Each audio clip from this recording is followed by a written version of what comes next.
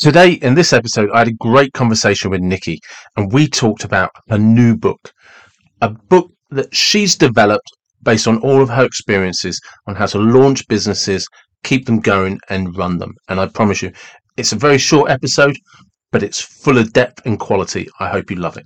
Thank you.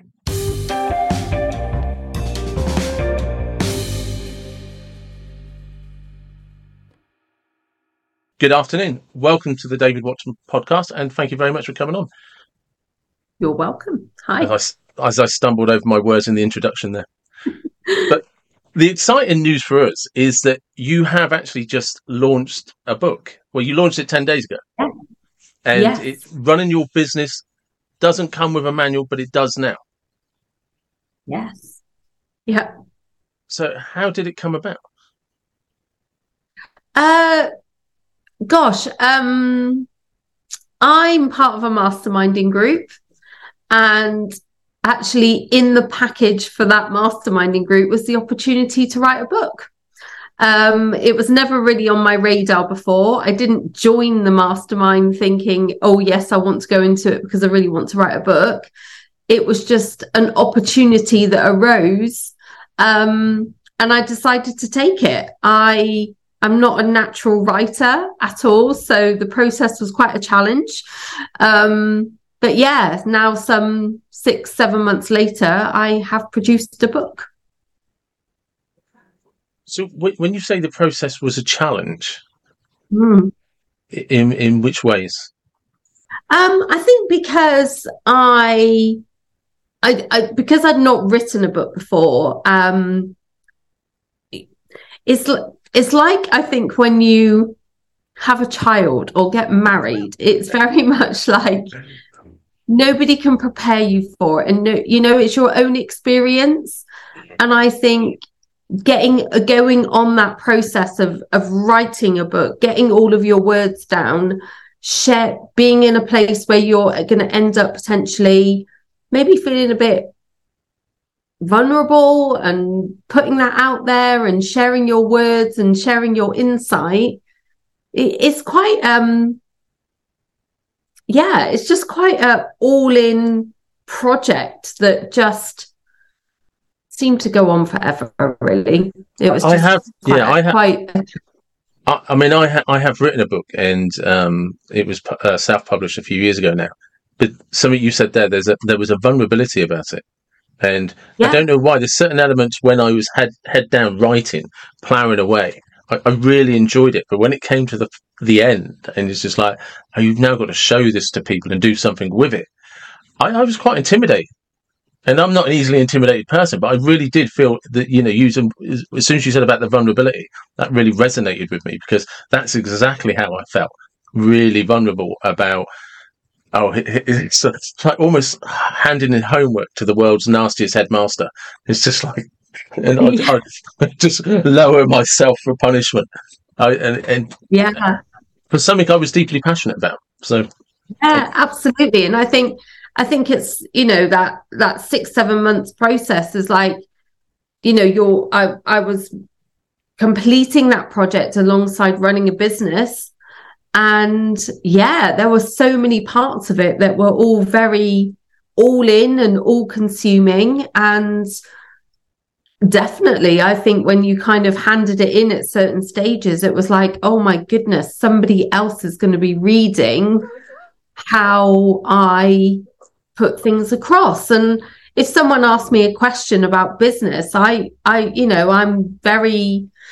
can flow with it, I can answer, I can give them a solution, but to put all of that into words in a book, it's very different, very, very different. So yeah, absolutely. I think there was a real, vulnerability around, are people going to like it? Are they not going to like it? Am I going to get critiqued? What does it all mean?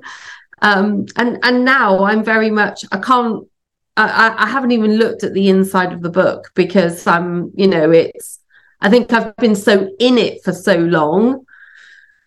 Like, I think I almost need to detach myself from it for, just a little while, and then I'll go back to it. But yeah, definitely interesting experience. It's quite incredible, isn't it? Because it's an area that you could talk in front of 1,000 people and be really confident. But because you've somehow turned that into a book that anybody can read and learn from in their own convenience, you're suddenly quite nervous about this now. Oh, absolutely. And I think, I know every single one of my clients. I know them really well. But when I'm posting about my book on social media, I've had people go, "Oh yeah, I've got a copy," and "Oh yeah, I'm just on the first chapter," and I'm like, "Oh my goodness, I don't really know who you are," and I'm all of a sudden like touching that person's life because they're reading my book and I don't really know them. It's a very weird concept. Very much. You figured out how to say thank you to them yet? Just apart from thank you in the comments, no, not yet. No, I was kind of looking for an insight because I still struggle now. Somebody says to me, "I've read your book." I'm like an awkward teenager, and I just sort of say thank you and don't know what else to say because I'm really flattered, like so flattered. But I don't want to come across as being like, "I'm so flattered, thank you, I'm so grateful." Because and I've had a client in earlier before I've jumped on to talk to you, and she's like, I read it all in one night. And I'm like, oh my goodness. That's such a compliment. I'm so grateful. Thank you so much. And she's like, yeah, it's great. And I want more copies and da-da-da. And I'm like, oh, okay. You just can't put into words the concept really around it all. I think you have to experience writing a book to really fully understand the full process. There's been tears, there's been smiles, there's been tantrums, all sorts of things with this book, but it's out there now. I'm glad. And congratulations. Thank you.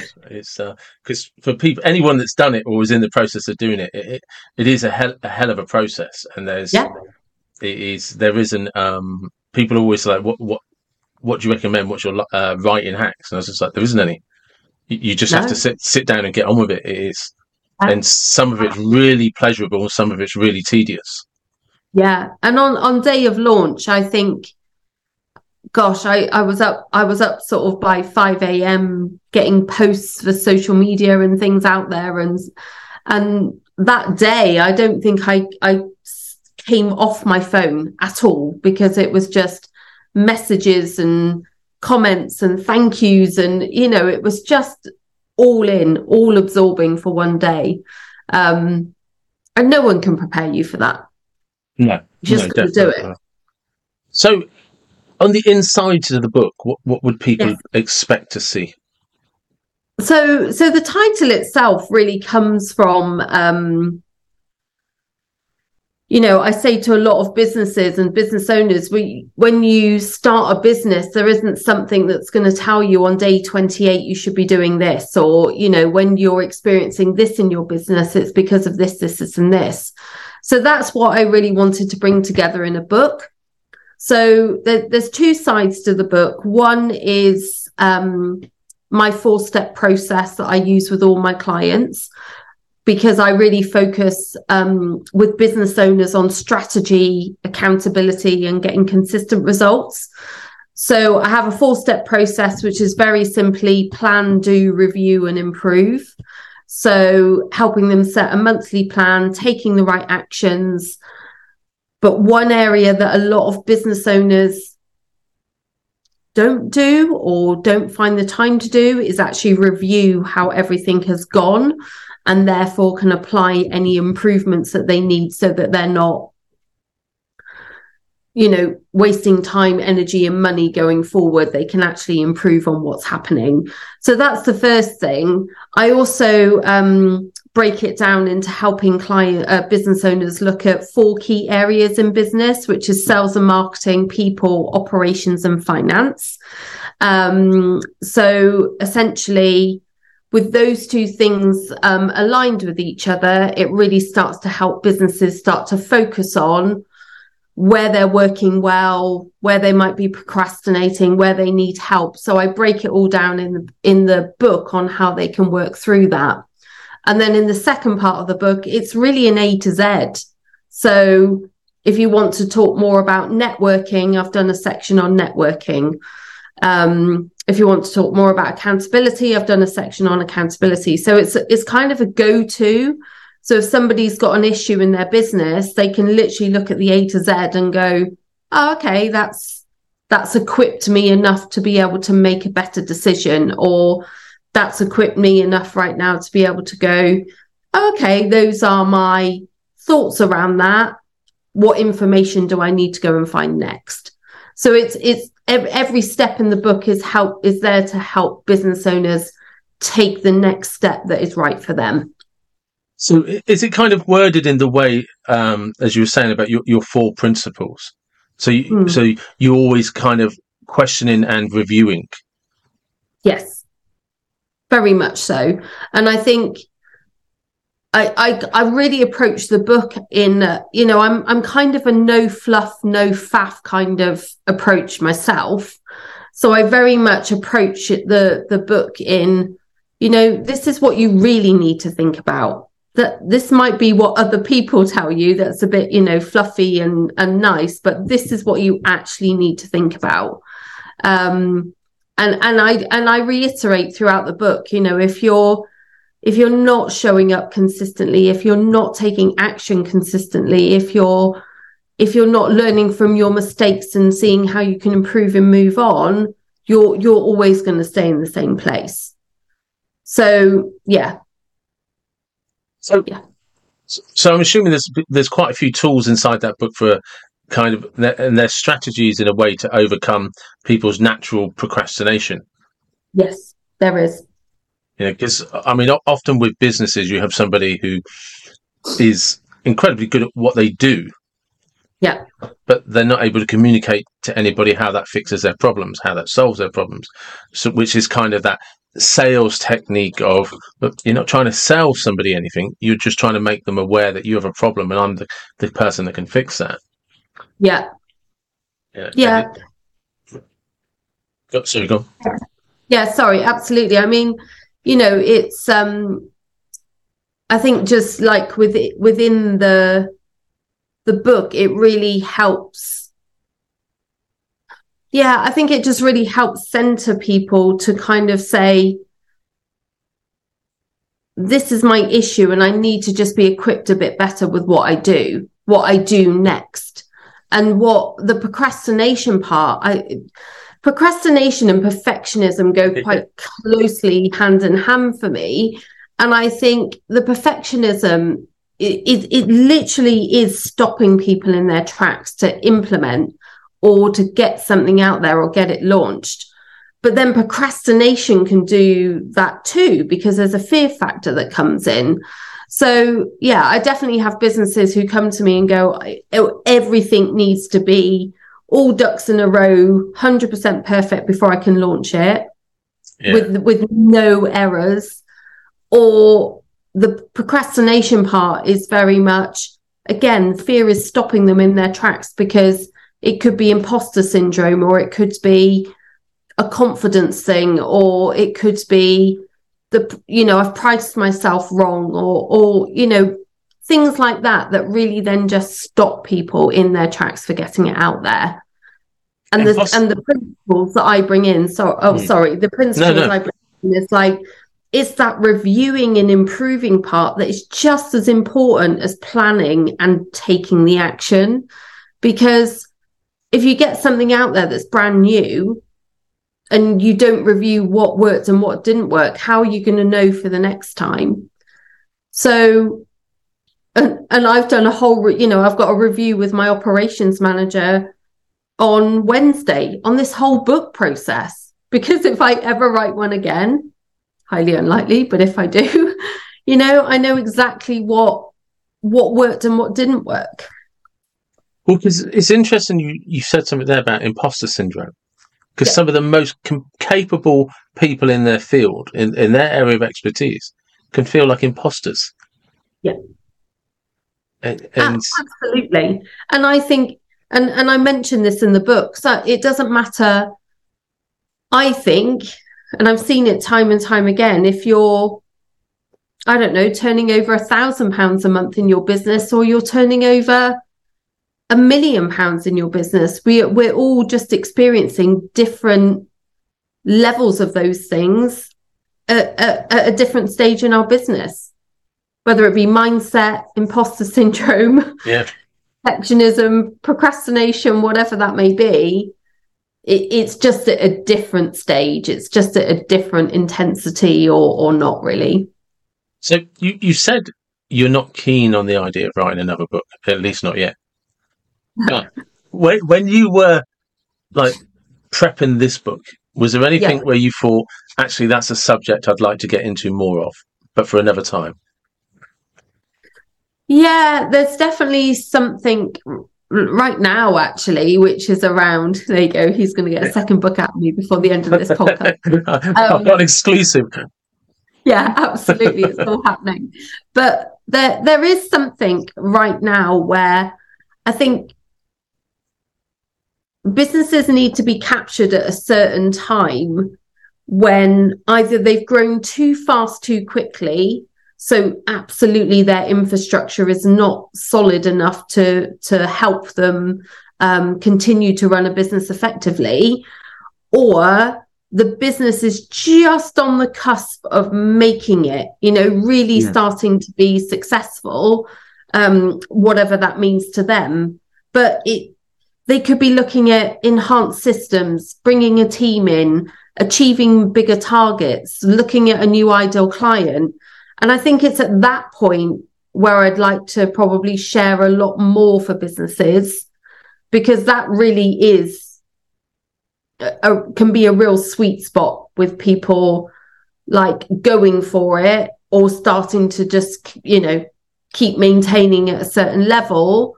And that's what I find when lots of clients come to work with me. They know they can achieve a lot more. They just don't know how to do it. So this is just capturing them at a slightly different stage, really. Okay. Yeah, because there was a thing that I've talked about on podcasts and with clients is when businesses grow beyond their capacity. Yeah. And for me, and I'm probably talking more specifically towards customer services because that was my area of expertise and very much relates to customer service, is when people over automate systems and lose that human contact where you can actually just speak to somebody. But there's we've got a form for that. No, scrap forms. There's a time and a place for automation, but I always find if people lose that human side to the front desk operation, I've always described it as grown to beyond your capacity, grown too big for your capacity, because you like I said, it just, and I used to see this in customer services, and I'm traditionally or originally, from the car trade. Is the more they automated the system, the less we were spending face to face with a customer. Yeah, and that was the most important interaction for loyalty. Yeah. I totally agree. I think, I'd like to think now I've kind of got the right balance between what is automated and what is personable in my business. And I grew my whole business through networking, word of mouth, and recommendation. That's just the foundation and the bones of my business, and still is, really.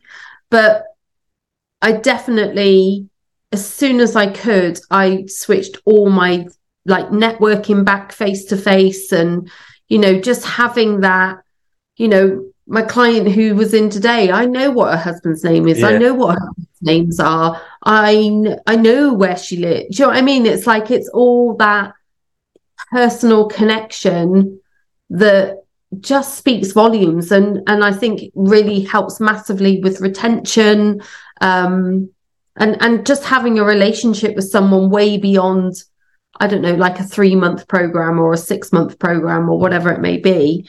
You're seeing that client return time and time again. So it impacts in so many ways. I totally agree. Yeah, because I saw it in the car trade all the time. The product is what gets them through the garage door originally.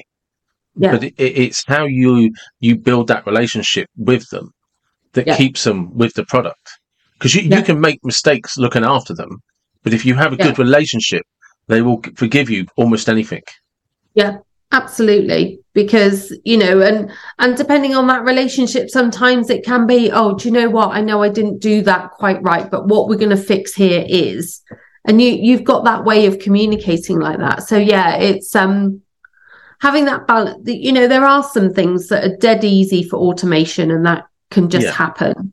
But I think having a good balance of personable connection and automation is really key. Yeah, definitely. I like I said, I'm a massive advocate for automating the back systems, if you like, but never trying not to lose that face-to-face customer contact. So how did you start your own business? Oh gosh, so my background is in corporate. So I was a buyer for one of the top supermarkets in the UK. And for my sins, I was a buyer of fresh chicken, bananas, flowers, wine. That was quite exciting, but various different categories. Well, I'm just going to, is that where the love of champagne came from? Yes, absolutely. And still is very much a love. But for sure, it taught me so much. I mean, oh gosh, you just work so hard in that industry. And I ended up being involved in so many different things, whether it was legal, HR, operations, marketing, whatever it may be. You were literally responsible for everything from beginning, like whether it was the product on the shelf all the way through to if it was growing in the ground, like, and everything in between, you were responsible for it. And I came at a bit of a crossroads. I met my husband at the same office, and he got made redundant. So I was very much like, I am in here, I'm going to get made redundant too. And it didn't happen, which I was very sad about. But then I decided to go self-employed, and I went off and did some project management stuff. And then I got involved in network marketing, actually, which it's a bit of an area where it does get a bit of a bad rap. People are like, oh, is it a pyramid scheme and blah, blah, blah. But actually, I worked with a very solid company. And I think it's one of the best experiences you can have as a business owner is to literally work that kind of business model, because it shows and teaches you so much. So it's a bit of a crossroads. I was doing project management, I was in network marketing, and then I came across a networking group, and I started talking to the women in the room and could really quickly see how through all my experience and skills and expertise, I could help them with strategy and accountability. And that was really where my business started about 8 years ago. And it's grown to where it is today. So it's been quite a journey, but it was one of those kind of turning points where I was like, I'm not doing this part anymore. This is where I see my kind of direction going. And 8 years later, I'm still here. So just being mindful of time, when people are starting up business and stuff, I'm sure a common question is, what do people get wrong? But I want to know what people get right. Oh my goodness. What do business owners get right? Looking after their clients. I think their clients end up being what they will go all out for, to make sure that, they are providing a good service and providing, what they went into business for. Because essentially, when you start a business, that's what you're going in for. You're going to be able to, service those clients with what you're passionate about. So I would say client delivery, satisfaction, that kind of area, I think is probably one of the things that business owners do get right, and quite quickly. It's all the other stuff that they don't want to do. But that part, I think they get right really well. But then, obviously that can lead into the busyness and the procrastination that we've talked about. But yeah, I think first and foremost, when people go into business, it's because they want to do what they're good at, not necessarily run a business. Yeah, that's true. And if somebody is, when it comes to networking, because networking, like you say, can be a wonderful resource. Yeah. What do people do well when it comes to networking? Gosh, what do they do well? Depends at what stage they're at, really. I think if it's someone brand new to networking, just showing up is good. And just showing up consistently is good. I think when you've been networking for a little while, you definitely start to then see all the different characteristics and skills that you get as a result of being in networking for over a period of time. So that could be, more clarity in their message. It could be more confident in speaking. It could be that, they are warmer to connections of people in the room. I would just say it depends at what stage that person is at when it comes to networking. Because it's not for everybody. And I know a lot of business owners that love the fact that it's online because they can literally hide behind a screen. Whereas I feel like there's nothing like in-person networking, that you get the body language, the sense of how somebody is, you get, how you can help someone, you get that, just that connection really so much stronger than online.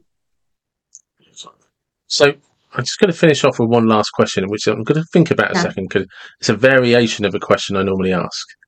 Okay. And if you could historically be any place, any time, where would it be? And where would you be drinking the champagne? Oh my goodness.